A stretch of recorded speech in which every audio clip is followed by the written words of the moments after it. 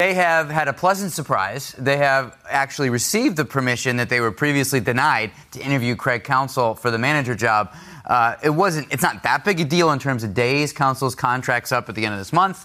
But the Padres, that's the next block. Right. The Brewers had been stonewalling the Mets on this and finally just said, okay, fine, talk to them. It benefits the Brewers, too, to have this process rolling, because I'm sure they'd like to know at a certain point if they're going to be keeping him or looking for a new manager. Now this means the Mets can start, all interviews? The Mets will be interviewing Craig Counsell. That's all we know, okay. They can interview anyone else who they obviously want to obtain permission for. That's the only known person at the moment who they're going to be. Right, but remember we were talking about the timeline. Correct. So now it seems like maybe once they get this started, potentially some others along the way. Yeah, what you mean there is that topic where they don't want to do an interview like last week and then have that window of opportunity to hire that person close and then do another one in another 2 weeks. You want to condense these things in a pretty short period of time. That's the way the permissions timing works. So, yes, good point. Are there any barriers here, Andy, that could prevent Counsell from coming to the Mets? Plenty of barriers. They haven't begun this process yet. Yes, he knows David Stearns very, very well. Doesn't know Steve Cohen. They haven't had the chance to meet yet. That's a very important relationship there. He hasn't had the chance to get into the building at Citi Field,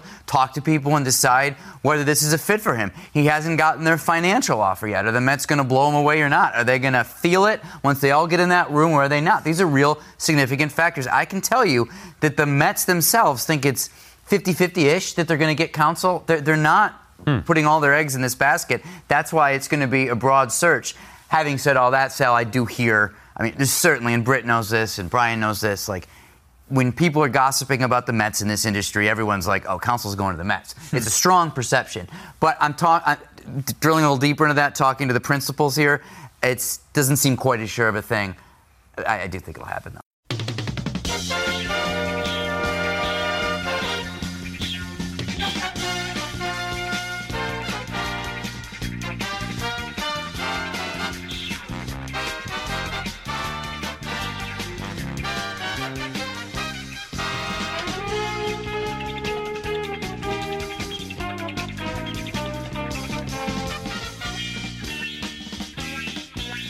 It's another edition of the Talking Mets podcast here on this Sunday, October the 29th, 2023. Of course, I'm your host, Mike Silva. You can check me out all the time at thetalkingmetspodcast.com. Send me a tweet at Mike Silva Media, and you can show an Apple Podcast, Spotify, pretty much whatever podcasting service you desire. If you want to interact with me, Mike Silva at talkingmetspodcast.com. No G, Mike Silva at talkingmetspodcast.com. You can get me on Instagram, Talking Mets No G. And you could also get my newsletter on Substack at Talking Mets No G. And of course, I want to welcome in the good folks from the Fan-Sided Podcasting Network, as well as RisingApple.com. Welcome to another edition of the Talking Mets podcast. This is probably going to be one of the tougher shows to do all year. Middle of the World Series, day off for the World Series. Not the newsiest of news weeks for the New York Mets. We got a little bit of kernels of news about Craig Counsell. Thank God for Tommy Pham. Tommy Pham making news in the World Series, not just because he had a 4-hit game in Game 2, but he also continues to be, I guess, the Minister of Information when it comes to the Mets and their work ethic. And he called out the New York Post on Twitter, so we'll get into that. A shorter show. We're not going to belabor the point, but I wanted to come to you today and give you the latest and the greatest in the world of the New York Mets. Now, I had ended last week's show with an announcement and some news about an addition to the Talking Mets universe. So you have the Marvel universe, right? You have the Talking Mets universe. I think the Marvel universe is slightly more profitable and slightly more popular than the Talking Mets universe. But we have a nice, tight group here. I got to tell you, the more I look at numbers and the growth we've had over the last 4 or 5 years, we have a really nice group of individuals on the podcast, whether it be on Apple, Spotify. You got the Twitter following. I'm starting to get back into Facebook. Facebook is less Mets, more personal. I haven't ever really gotten into Instagram. I apologize if you follow me on Instagram. I know it's there. I find Instagram very difficult for what I do because I'm such a news, conversation, talk person. Instagram to me is a meme or a blurb or, it's a little bit tougher. So earlier in the year, I was looking to, use Instagram as a way to get out maybe a thought of the day or a thought every couple of days, use a photo. And it just wasn't working. I just didn't feel like it was working. And I've been thinking long and hard of this, and I almost did this back in January amidst all the hubbub about Carlos Correa.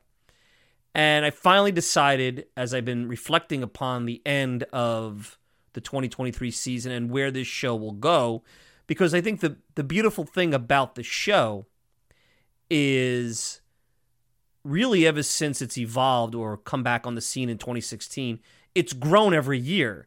And it was at a crossroads in 2019. You guys all know I used to be on MetsMerizedOnline.com. The late, may God bless his soul, Joe D, gave me an opportunity to kind of get myself back out there into the Mets fan community. But things started not to work out. And I was back on my own independently. And a lot of people thought I'd fail. A lot of people thought the show would die. The show cannot survive unless you're affiliated with a major blog. And sure enough, lo and behold, I had a decent Twitter following. I've always, being that I've been on Twitter since 2008, I've always had a pretty decent following. I was able to build it up and grow and, get to where I am today. And the show continued to grow and grow and grow. And we had some fortunate breaks, big name players like a Mike Piazza coming on the show, and obviously news and the Mets and how they've been in the news since then. It's not a boring team to cover.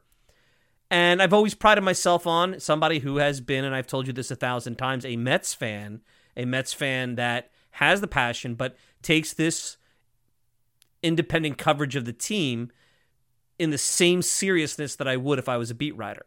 So yeah, I'm a fan and I want to see the Mets win, and I'm watching them and watching them win, but I'm also trying to treat this objectively.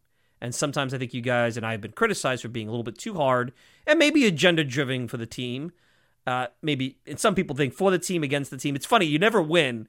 It's the old way that half the universe thinks, and I think it was Joe Garagiola or Vince Scully saying during the 86 World Series that NBC was getting all sorts of, and it was actually Bob Costas was talking about this on a podcast with Heyman and Sherman recently, that during the 86 World Series that the switchboard at NBC, because back then you didn't have Twitter, was lighting up where half the people thought that Vince Scully and Garagiola were pro Red Sox, half the people thought they were pro Mets, and away you go. So the big announcement last week was that I'm adding a newsletter to the Talking Mets universe. Now, there will be free content on the newsletter related to the podcast. I'll probably, put out, hey, this week's podcast was out. We talked about this. Take a listen. And by the way, this is some of the things you missed this week if, you haven't subscribed to the newsletter. Now, the newsletter is going to be $5 a month or $49.99 if you want to sign up for a full year. And I know that that's a lot of money. And I say that not jokingly. I don't care if it's $5, $50, $100. Anybody who takes a dime from you, whether it be buying a cup of coffee at the deli, a sandwich, or getting a pack of bubble gum, you got to take that seriously. They're customers, and that's hard-earned money that cannot be taken lightly. So I take this seriously. And this is not going to be about quantity. It's going to be about quality. And the reason for the charge here is that, look, writing is hard. I think I'm fairly good at it. I think it's a good compliment to what I'm doing here on the radio show. I actually, when I started doing radio in 2007, and I think I've talked about this, and some of you may remember it, and if you do remember nybaseballdigest.com, send me an email, MikeSilvat@TalkingMetsPodcast.com. I'd love to know some of your memories there because I can't even get it online anymore. Long story. Maybe one day I'll get into what happened there, but it was not a monetizable product. Blogs were popular. Blogs were in huge supply back between, late 90s and, maybe about 10 or 12 years ago. So it was a lot of fun. It got my name out there. It helped me kind of bolster my radio career because I didn't have a platform and a quality platform. I was on 1240 AM WGBB, and Blog Talk Radio, which was my home for a number of years, actually almost 15 years, was, Alan Levy, pioneer in the whole podcasting space, but the quality just wasn't that good. So I always felt that radio, there was so much I could have done, but the technology wasn't there. And now that's not the case. So I focus more on writing in the nybaseballdigest.com. And when that project ended, I came and did this, and over the years, things have developed and grown, and I've always missed bringing the written word back to you guys. And writing a column is something I've been wanting to do for a long time, but it is time-consuming. And I know you could say, Mike, well, this radio show's time-consuming, and it is, but I'll be honest with you, I find this easy. You do some prep, and it's funny, and I say this all the time, if you love what you do, and you have a subject that you enjoy, there's really no prep because you're living it every day. I mean, while you're online getting a bagel at the deli, you're probably reading something about the Mets. If you have a few minutes throughout the week or at night before bed, you're reading something about the Mets. And if you're really engaged in the subject and you are truly a subject matter expert, well, it's really not work. It's not like I sit down 10 minutes, half hour before I come on the air every Sunday and I start doing research. Now, if you ask me to talk about the New York Islanders or the New York Rangers or the football Giants or the Jets, I'd have to do that. But not the New York Mets, because I'm living and breathing and doing all the things that you guys are doing listening. Just I'm, trying to bring another level of professionalism to it. That's not a knock on you. So the newsletter is Talking Mets Beyond the Mic, MIC, and our good friend, Somebody Shaped Podcast, Anthony Rivera, said I should have called it Beyond the Mic, MIKE. Now, I am not that narcissistic. I mean, I thought about doing that because the play on Mike, but I thought Mike as in microphone because I am a radio guy first and foremost, and my name Mike, I thought that play on words was cool. So that definitely came into play. And Anthony, if you're listening, I love the suggestion, but I'm not Prince. I'm not Madonna. I mean, God help if I was Madonna. By the way, total non sequitur. You know what I heard this week? And I am not trying to throw pop culture here to be goofy or anything. But I heard that Madonna drinks holy water and puts holy water in her pool and spends thousands and thousands and thousands of dollars a month on that. And I think that's kind of odd.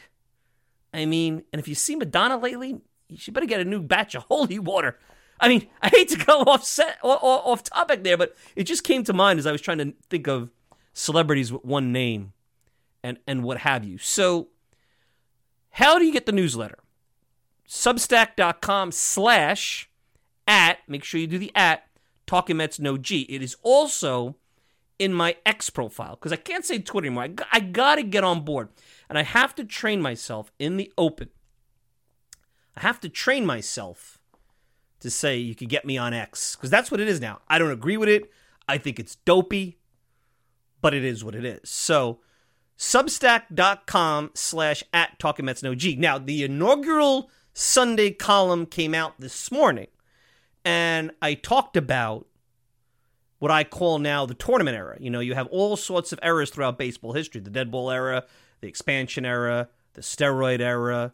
They now vote in Hall of Fame terms, modern era, whatever. You could call era after era. I'm sure there's a disclaimer or a moniker for every aspect of baseball history. I'm going to be the first one. I should go, similar to Pat Riley with the three-peat, I should go and trademark the damn thing. Nobody will probably let me because when baseball steals it or somebody steals it, at least I can make a few bucks on it. And you could read a little bit about why I think, despite some of the criticisms about 3 100-win teams being knocked out of the postseason, that this is a good thing. Now, the real challenge when you charge for content is the last thing I want to do is have people read something on Tuesday or Wednesday or Sunday, and then I come on this show and I basically recap it for them in a segment. Because then the people that don't subscribe, they're getting it for free. Now, I think, to be fair, verbally talking about something and writing it are two different things. You can get different experiences from both, even if it's the exact same information being put out there. But my commitment has been that the Beyond the Mic newsletter is taking topics that probably don't make it in the same detail to the radio show because we want to keep this an hour. We want to keep this tight. We can't have you could have a 3 or 4 hour show and some of you guys would patronize it. And I'm humbled by that, but that's not our society today. In a lot of ways, I'm long that I'm an hour 10, and I try to keep it no more than that. And that's why I started breaking up the segments because I'm like, you want to get people a chance to digest this a little bit. So my commitment is that if you're paying for the newsletter, and already a bunch of you are, and I thank you for that so much, that I'm not just going to come on here and give everybody the same thing that you paid for free. There is going to be benefits for those paid subscribers. I might run, some contests. I might do some giveaways.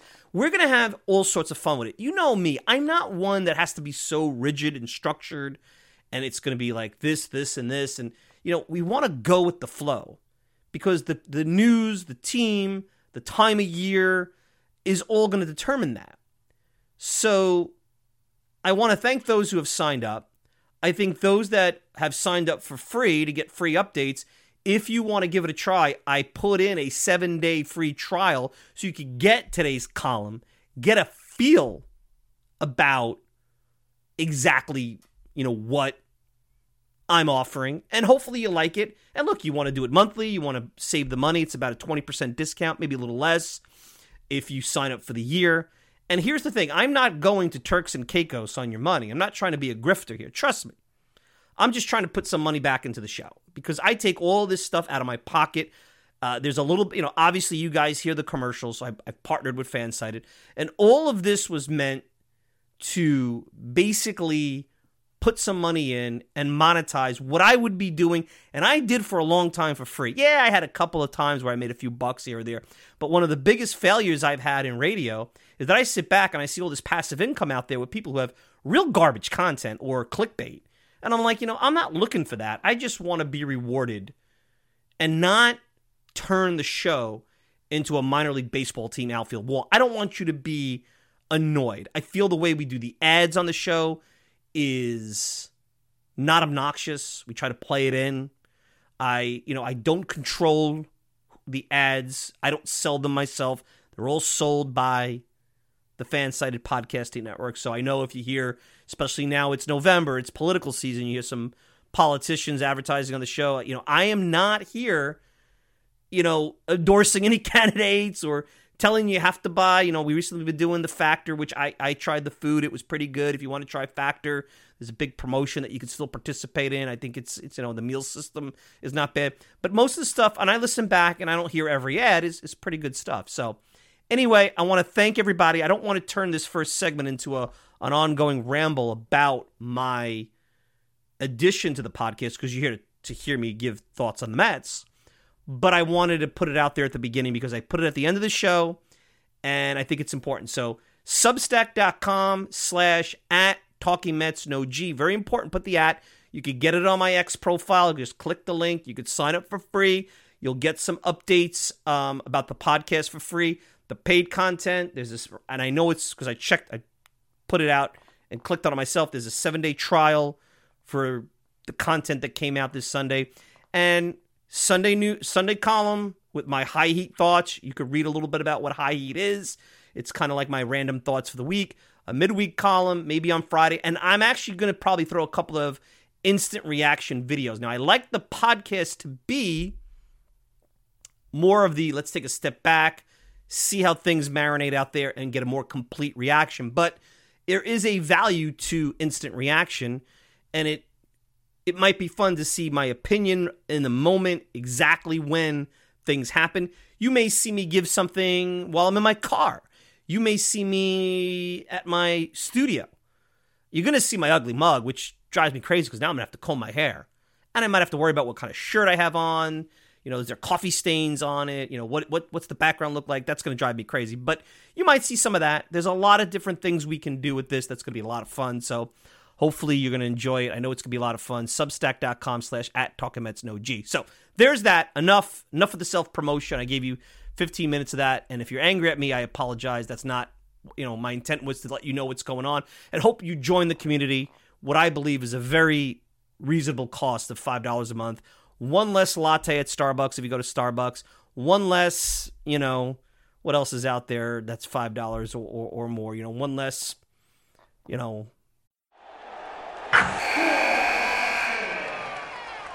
Wilson, you sent the game-winning email at the buzzer, avoiding a 4:55 meeting on everyone's calendar. How did you do it? I got a huge assist from Grammarly, an AI writing partner that helped me make my point. 96% of Grammarly users say that it helps them craft more impactful writing. Would you agree? Grammarly helped adjust my tone to navigate tough work conversations. And it works everywhere I write, so I can quickly communicate effectively. Your teammate used Grammarly to summarize an important document, making a 3-pointer. How did he do it? It only took one click. When everyone uses Grammarly, everything just makes sense. You made an incredible slam dunk to end the game. The meeting was canceled, and your team will go home champions. Go to Grammarly.com/podcast to download it for free. That's Grammarly.com/podcast. Easier said, done. Canister of gum, I don't know, something like that.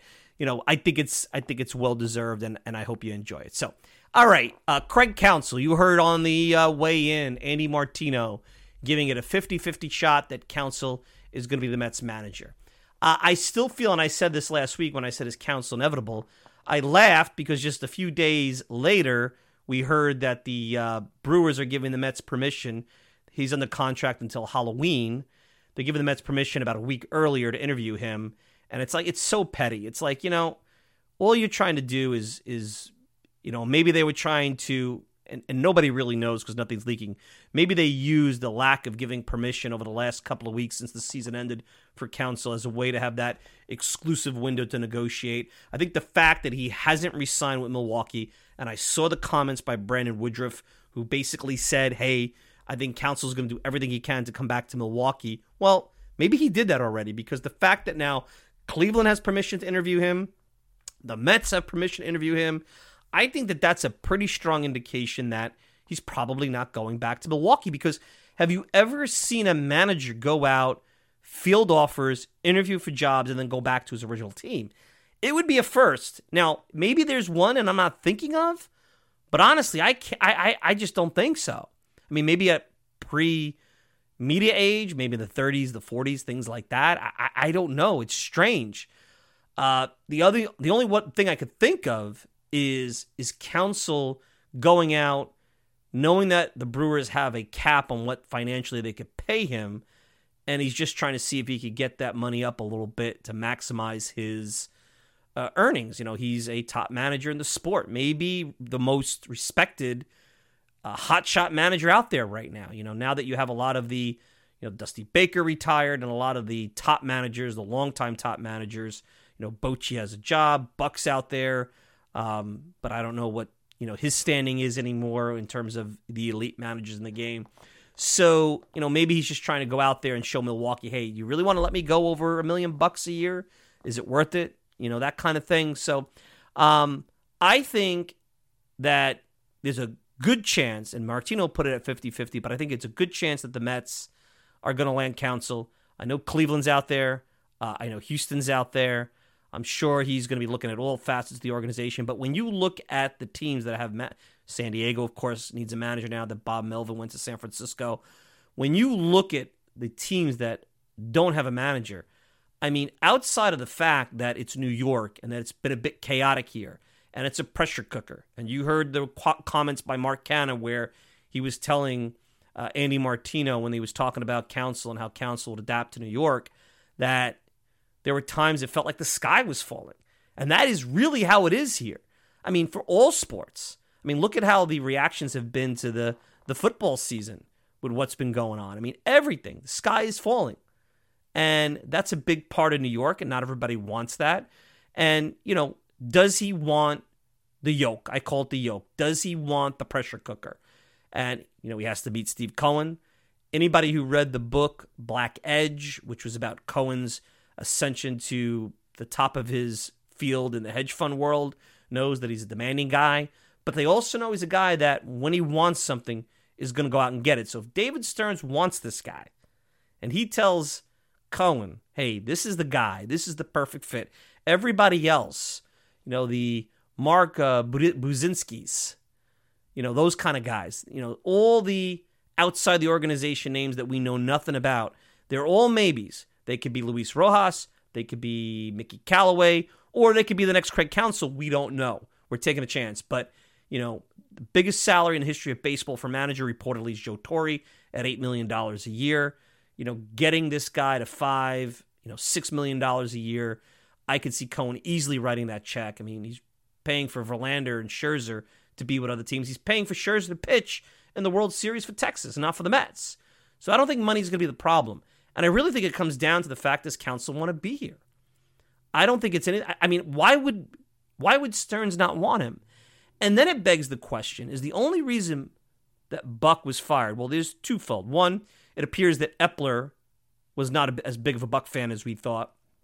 That was more of a Cohen hire, and Epler had just come on, and there was so much drinking from the fire hose back in the winter of 2021 into 2022 that he wasn't going to fight the battle on the manager, and he figured, I got myself a manager that can guide an experienced team, and then we'll figure it out.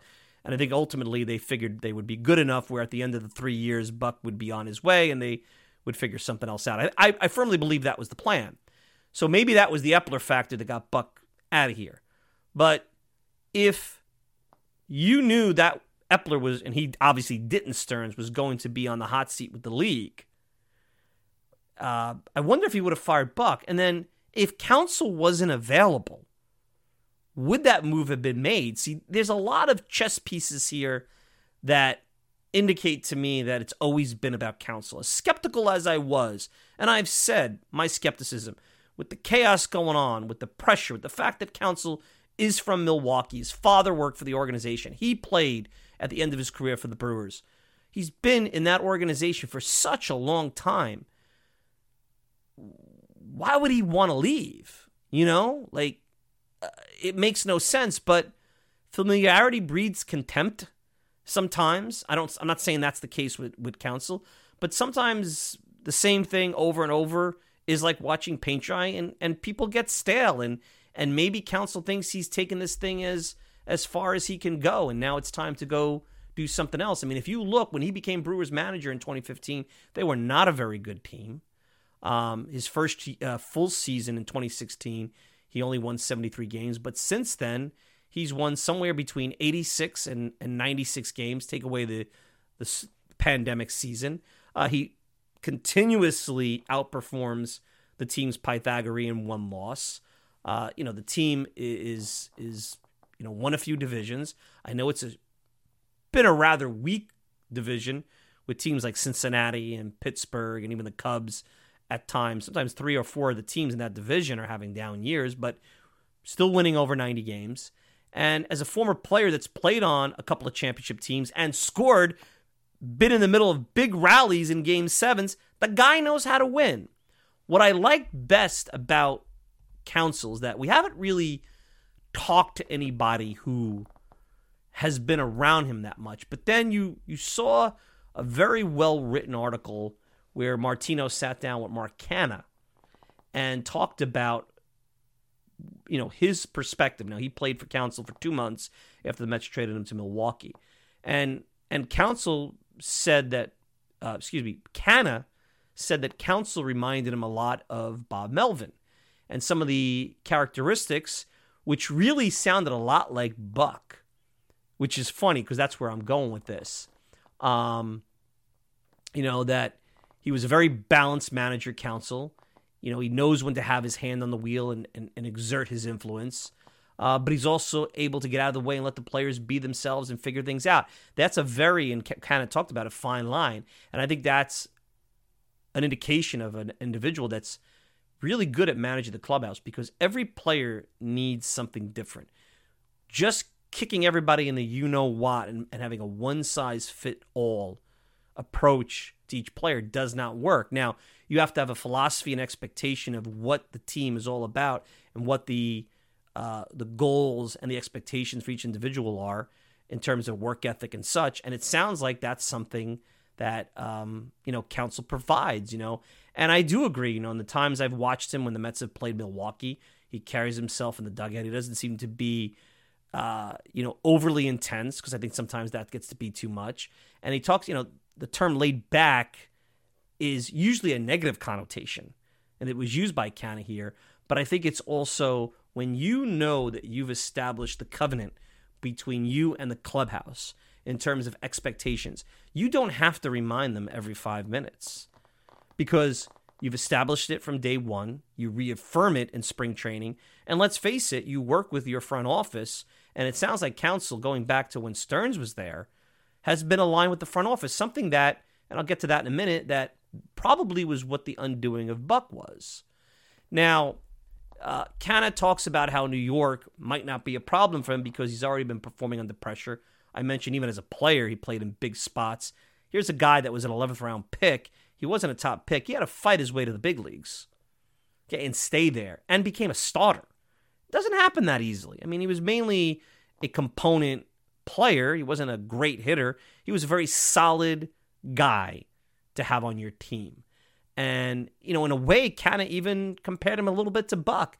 And I think as you hear about how he knew when to push forward or pull back and how to communicate and the level of communication, it really sounds like Counsell is just a younger version of Buck, which is a really cool thing that if this winds up being where it ends up, where the Mets fire Buck, who I liked a lot and I thought was perfect, and I knew Buck wasn't going to be here a decade, not at the age he was now. If Buck was at 1992, 1993 Buck, he would have been. And the shame of everything is that Buck just was never in right place, right time. He was at the Yankees when Steinbrenner was still a maniac. He pushed the Diamondbacks, I guess, a little bit too hard, and they parted with him a year early. I don't believe Bob Brenly was the reason why they won the World Series. I think they would have won that World Series if Buck was there. We know what happened in Texas. It just didn't work out. A-Rod and all that stuff. And then, of course, Baltimore, and, there was caps and limits to what you could accomplish there. And then you have, what's been going on with the Mets. So, it's a shame on that whole thing. But I really wonder if they don't land Counsell, would it have been a mistake? Is it a mistake to fire Buck? Because everything that they're looking for or that Counsell provides, Buck would. Now, here's where that might not be 100% the case, because then I was reading a New York Newsday article where Tommy Pham was talking about Buck, and this and we'll get to that in the second segment about Pham's comments on work ethic. Pham said what he really liked about Buck was the communication that Buck provided into why players were put in certain roles or playing a certain amount of time. So, basically Pham signed with the Mets thinking he was going to play 4 times a week because Epler wanted to rest a lot of the veterans, like a Marte, guys like that, because of age and coming off some injuries. And that wasn't happening earlier on. And then Buck was saying that the front office put together these predictive lineups, which really blows my mind.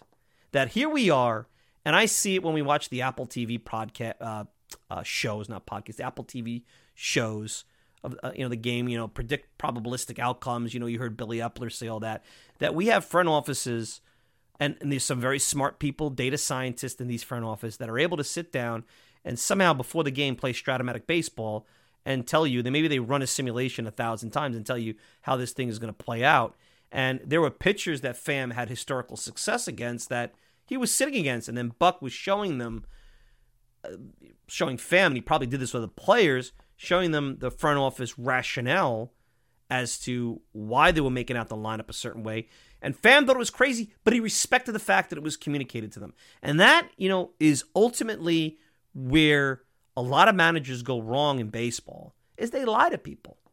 They lie to the players because either they're afraid to tell them the truth, maybe they don't agree with the decisions above them, maybe they don't respect the fact that the player can handle that.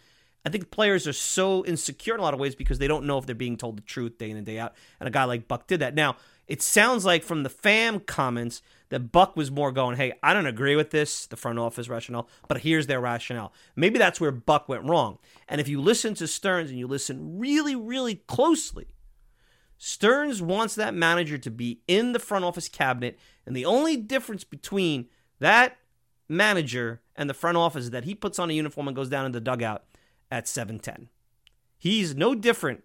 That's really how A.J. Hinch got a job in Arizona. Now, he flamed out before he became a really good manager, so to speak. I have my doubts on that. In Houston, he was in the front office. And I think that's the future of managers. They want guys learning the game from the front office and then being able to go down there and disseminate the front office plan and advocate for it.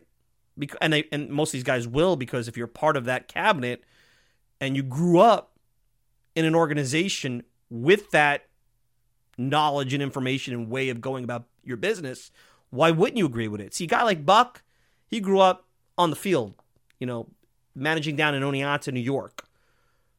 Dusty Baker, the same thing. Joe Girardi, although he is a little bit more analytics-based than those other guys, was also a former player. And I think his personality was the big problem there. The new managers are really just members of the front office cabinet. And that's where the game is going. And it ain't going back, guys. Not for a long time. Yeah, you have a Bruce Bochy out there.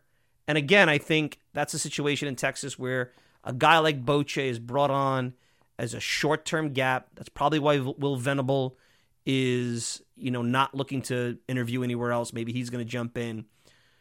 But that's it, man. Dusty Baker retired. The Craig Counsell type manager is where this is going forward. And I think it's going to be hard to get great managers because they're all going to kind of be the same. And the problem now is, as the sport is evolving, the good and the bad, the stars and the has-beens and the managerial ranks are working themselves out. And you don't want right now, if you're the Mets, to be again on the losing end of a manager coming into the position, the modern manager, the extension of the front office, part of the front office cabinet manager, experiment with another guy like a Louis Rojas, like a Mickey Callaway, that quite simply is not ready or not able to bridge the gap between the team and the front office. It takes a lot of work. Managing that clubhouse now, because the front office is so involved, is harder than ever. It used to be just managing their personalities. It's not. And you got to manage the media, and you got to be a spokesperson for the fan base who drive a lot of narratives around the club and sometimes create, as Canna was saying, that sky is falling situation around them. So I personally believe, look, Martino puts it at 50-50. I personally believe this is a Counsell or bust, and I'd be really interested to see if he decides to go back to Milwaukee or not take the Mets job and go somewhere else where they'll pivot. I personally believe they're out there doing a lot more work and interviews than you think. I think nothing is getting leaked right now out of this front office. I wouldn't be surprised if Counsell's already interviewed with the Mets. Martino, who's usually the most plugged in, seems to have somewhat of limited information. The beat writers have never been plugged in, going all the way back to the Carlos Beltran hire back in 2019, that managerial search. It's really been Martino and nobody else. So the front office has done a really good job even before Cohen took over in keeping things locked down. No leaks. But look, if it's Mark Buzinski or somebody else, it doesn't matter. You're taking a risk at that point. And I really think the Mets are in a position with the expectations. We're assuming that Cohen's going out. I'm going to spend big money again to put a team together that's going to be right there, at least on paper, expected to compete and be at the top of the league and possibly win a championship. You need somebody that has a resume, and Counsell has a resume. He has a resume as a player. He has a resume as a manager. Even Beltran, who I was talking about a couple of weeks ago, and some of the characteristics that make him a desirable candidate where, he was a different version of every player you're going to see in the clubhouse, doesn't have the same cachet as a Counsell because Counsell's done it. And Counsell's done it in a small market where he was always having to do more with less. So that's where I'm at with that. Right now, we just have to sit back and watch this thing develop. The World Series will be over in about a week. I mean, think about that. In about a week, we're about 3 weeks or so from Thanksgiving. World Series will be over. We'll be starting the offseason, and we'll see. Will the Mets have a manager, or will they start a more extensive search with, all the plan Bs? See, I don't think that's where this is going to go. I think they've already looked at the plan Bs. They've honed in on some. Counsell's their desired target, and they're going to try to get this Counsell thing done.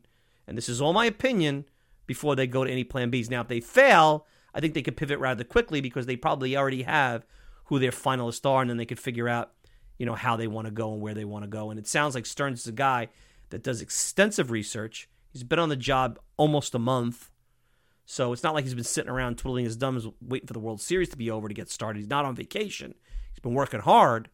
And, that's how I think this is going to go. So, all right, let's take a quick break. When I come back, part 2 of today's show, Tommy Pham still has a lot to say about the Mets' work ethic. He called out the New York Post, and I want to dive a little into that because I don't think anybody's really talking about what Tommy Pham's comments mean.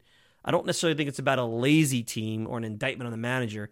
I think it's more about the way that players approach their trade and maybe what they take for granted. And a guy like Pham, who can't take anything for granted, why his bar and his style of going about his routine may be a little different than others. And not to say that he's wrong. There are things you could take away, but let's not take his word as gospel. You're listening to the Talking Mets podcast. We'll be back with more right after this.